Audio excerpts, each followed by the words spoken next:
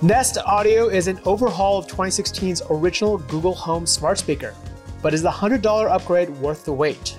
I'm Roger Chang, and this is your Daily Charge. With me is smart speaker expert Molly Price. Welcome, Molly. Hi, Roger. Despite the name change, the Nest Audio is really an update to the original Google Home smart speaker. So what's new about it?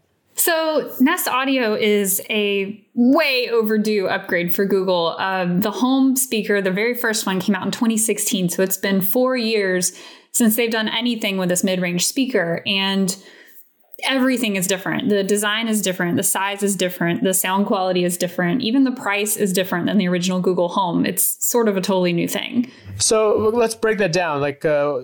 In terms of price, in terms of the differences, dig into what exactly consumers are going to get with this Nest Audio. So it's $100, and that is twice the price of a Nest Mini. Nest Minis are $50 usually. You can get them for less if they're on sale. And I suspect the same thing will probably happen with Nest Audio. But on the shelf, the MSRP is $100. So for that $100, you're going to get a smart speaker that honestly is smaller than I thought it would be. When I got it, I was like, oh, this is actually pretty compact. It's like almost 7 inches tall. And it has that fabric cover all the way around it. So the Nest Mini and the Google Home Max have that fabric on the front. This one has the fabric all the way around it. And it has a totally different shape. The original Google Home, in my opinion, didn't look that great. It was kind of weird looking. Certainly not like anything that Amazon put out. And this one is a little more soft around the edges. It's got a little more of a design aesthetic to it that it seems like they paid more attention to that this time. And I like that. It comes in 5 colors. It comes in like a pink, a blue, a gray, a green, and then like a darker gray. So you've got lots of options. If you want it to fit into your home, if you want it to look good on your shelf, it's definitely better this time around. And what about the sound quality? How does that compare to the original? And really, how does that compare to some of the other speakers in the market? I'm thinking the Amazon Echo and Apple's HomePod. Nest Audio sounds way better than the Google Home that came before it. The vocals are a whole lot clearer, pretty much mid-range bass. All of it is better than the Home. It's definitely an improvement in that respect. I don't know about Amazon Echo speakers because I am working from home like a lot of people, and I only have a HomePod and the old Google speakers at my house. So TBD on that. Also, Amazon just released a new Echo, so we have yet to test that out as well. So it'll be interesting to see how those two compare, especially because the new Echo is also $100. So if you're on the fence and you don't quite know which assistant you want, it's going to be interesting to see which one is going to give you better sound quality. It's really close to HomePod, in my opinion. Now, HomePod is a great speaker. It's a premium speaker. It obviously costs a whole lot more. And it is a little bit better. But I think if you're a regular person and you're not an audiophile and you just want to hear good music, Nest Audio can definitely deliver that. Got it. Anything you didn't like about the speaker? I would say that the Google Smarts that you're getting, and we can talk about this a little bit more later on too, but there's not much to it. It's a Google speaker. And I think maybe at this point in 2020, we've gone through 4 or 5, almost 5 years of smart speakers, and we're sort of used to what it does. So every Google speaker has the Google Assistant in it, and the Google Assistant is going to be the Google Assistant. So you're not getting a lot of surprising new Google-y features with it. I will say, on going back to sound quality, there is left and right channel separation if you have 2 Nest Audio speakers. There's already a promotion. If you buy 2, you get a discount, and I highly recommend it. They did send me 2, and I tried out the channel separation, and it's really cool. It's really effective, and it's probably the one thing that makes me feel like I got a lot for my $100 or for my $200 if you get a pair. That channel separation is cool. Yeah, I know they made a big deal about it during the Google presentation, the having sort of multi-rooms and multiple speakers all linked together. Ultimately for you, is it worth the $100 price tag? That is, quite a bit more. It's not a small amount of change, especially during these times. Yeah, it's not. $100 is a lot. And while there are discounts and promotions and, there are, I think, plenty of people that would pay $100 for a speaker, it's a really interesting question because of what else Google makes. So if you look at Nest Mini, that's $50. You can get 2 Nest Minis for the same $100. and suddenly you can, broadcast to another room. You can have multi-room audio. You can pair them together in a group to play music, at the same time in different rooms. So you're going to get a little more functionality that way if you buy two minis rather than one Nest Audio. And then if you think about it from a smart home perspective, you can get a Nest Hub smart display for, I think, $89. So for even less than that, you can get a Google speaker plus all the visuals and all the smart home integration you get, being able to see a camera or a doorbell or watch TV or play a game on a smart display. So I think you'd have to really want the audio aspects of the speaker to go for it over two Nest Minis or over a Nest Hub.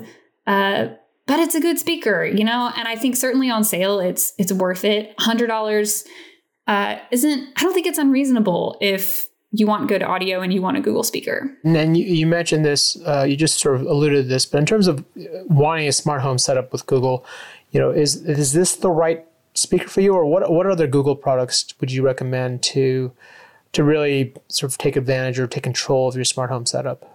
Well, I certainly think it's easiest to start with a Nest Mini if you're brand new to the smart home in general, just because it's affordable, it's small, it's not going to take up a lot of space. And, the Google Assistant app, the Home app, and all of that is the same no matter what speaker or device you buy. So as far as setup and guidance and assistance and all of that, you're going to get the same thing no matter what. So the Nest Mini is certainly a really easy entry point. If you're interested in smart displays, but you don't want a camera, the Nest Hub is great because there's no camera on the Nest Hub. So you can have sort of that, let me see the doorbell, let me see my security camera, let me play a game of Jeopardy. I mean, all kinds of stuff you can do on the Nest Hub without feeling like you have to shutter a camera on and off. So if you're interested enough in the smart home, I think the Nest Hub is probably a great way to go just because you get so many options. And then I know, you talked about the Nest Mini, those smaller speakers, the Nest Mini, the Echo Dots, they've been popular for a long, long time, and largely because they get discounted so often.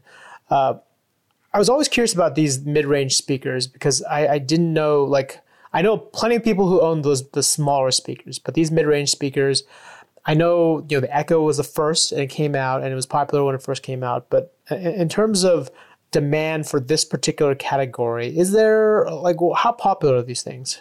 I'm not sure it's going to be the most popular thing Google has made.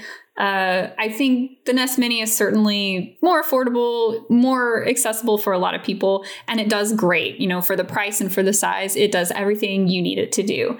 I think this is sort of the medium, right? Like if you go to get a combo at a fast food place, you're going to get medium fries. This is medium fries. It's fine. It's even good, but I think it's going to be a hard sell for people that are being asked to spend twice as much to get sort of just a bigger Nest Mini. I mean, it does sound really good. And I think that the stereo pairing is absolutely the upsell, but you've got to buy two to get that. So I'm not sure, I think it sounds good, but I am not positive that everyone is going to buy into this mid-range speaker. I think a lot of people will still go for the cheaper alternative. Yeah, I'm sure, especially during the holiday season when those things get discounted, they're a lot easier to justify. I'd love to dig into the review process. How did you go about testing those speakers? So it's totally different testing now than it was a year ago. I will say that. I don't have every single gadget that could possibly be compatible with it like we do at the CNET Smart Home. So I'm limited to what I have and what I'm able to get into my house. But, it's just a lot of listening. It's a lot of moving the speakers around into different areas, pairing them, unpairing them, listening to the channel separation or listening to them together, listening to them apart, seeing how a single speaker sounds.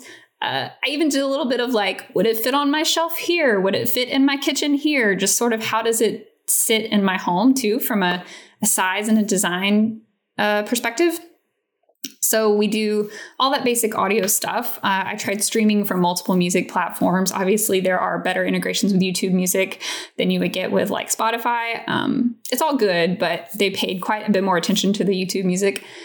And other things like Google Assistant. So how does Google Assistant work with these speakers? And honestly, it's pretty much the same with all of their devices. You're going to get a very consistent experience across the board. But, we put it through all of the paces that we can. And I think we've got a good review out there. And lastly, for someone looking to jump into the smart speaker market, but really unsure of whether or not they should commit to Google or Amazon, what advice would you have for them? I would say think about what you use most often. If you are a Gmail person, a Google Calendar person, a Hangouts person, a Google Meet person, you already know how their ecosystem works. You're already familiar with the bones of Google, and it's going to integrate pretty well with your life on that level. Alexa certainly has way more skills. There are more smart home integrations, but there are privacy concerns. A lot of people have had a little bit of trouble with Amazon and Ring and everything that goes into that. So I think you have to think about the companies. I think you have to think about what your preferences are. Like, I have friends that don't use Google Calendar at all. It's like so foreign to them. So it's not going to make sense for them to get a Google Smart Display that integrates with Google Calendar if that's useless for them. I think it comes down to what assistant you prefer. And a good way to do that, I think, is to download the app on your phone and sort of poke around. You know, you can download the Google Assistant app or the Alexa app without having any smart stuff. Just take a look around and see what's there. That's really good advice. Thank you, Molly. You can read her full review on CNET.com. If you have any questions about these topics, hit us up on Twitter at The Daily Charge. I'd also like to wish a happy birthday to Neil deGrasse Tyson. And if you liked what you heard here, please subscribe and rate the show. It really helps the show out. For The Daily Charge, I'm Roger Chang. Thanks for listening.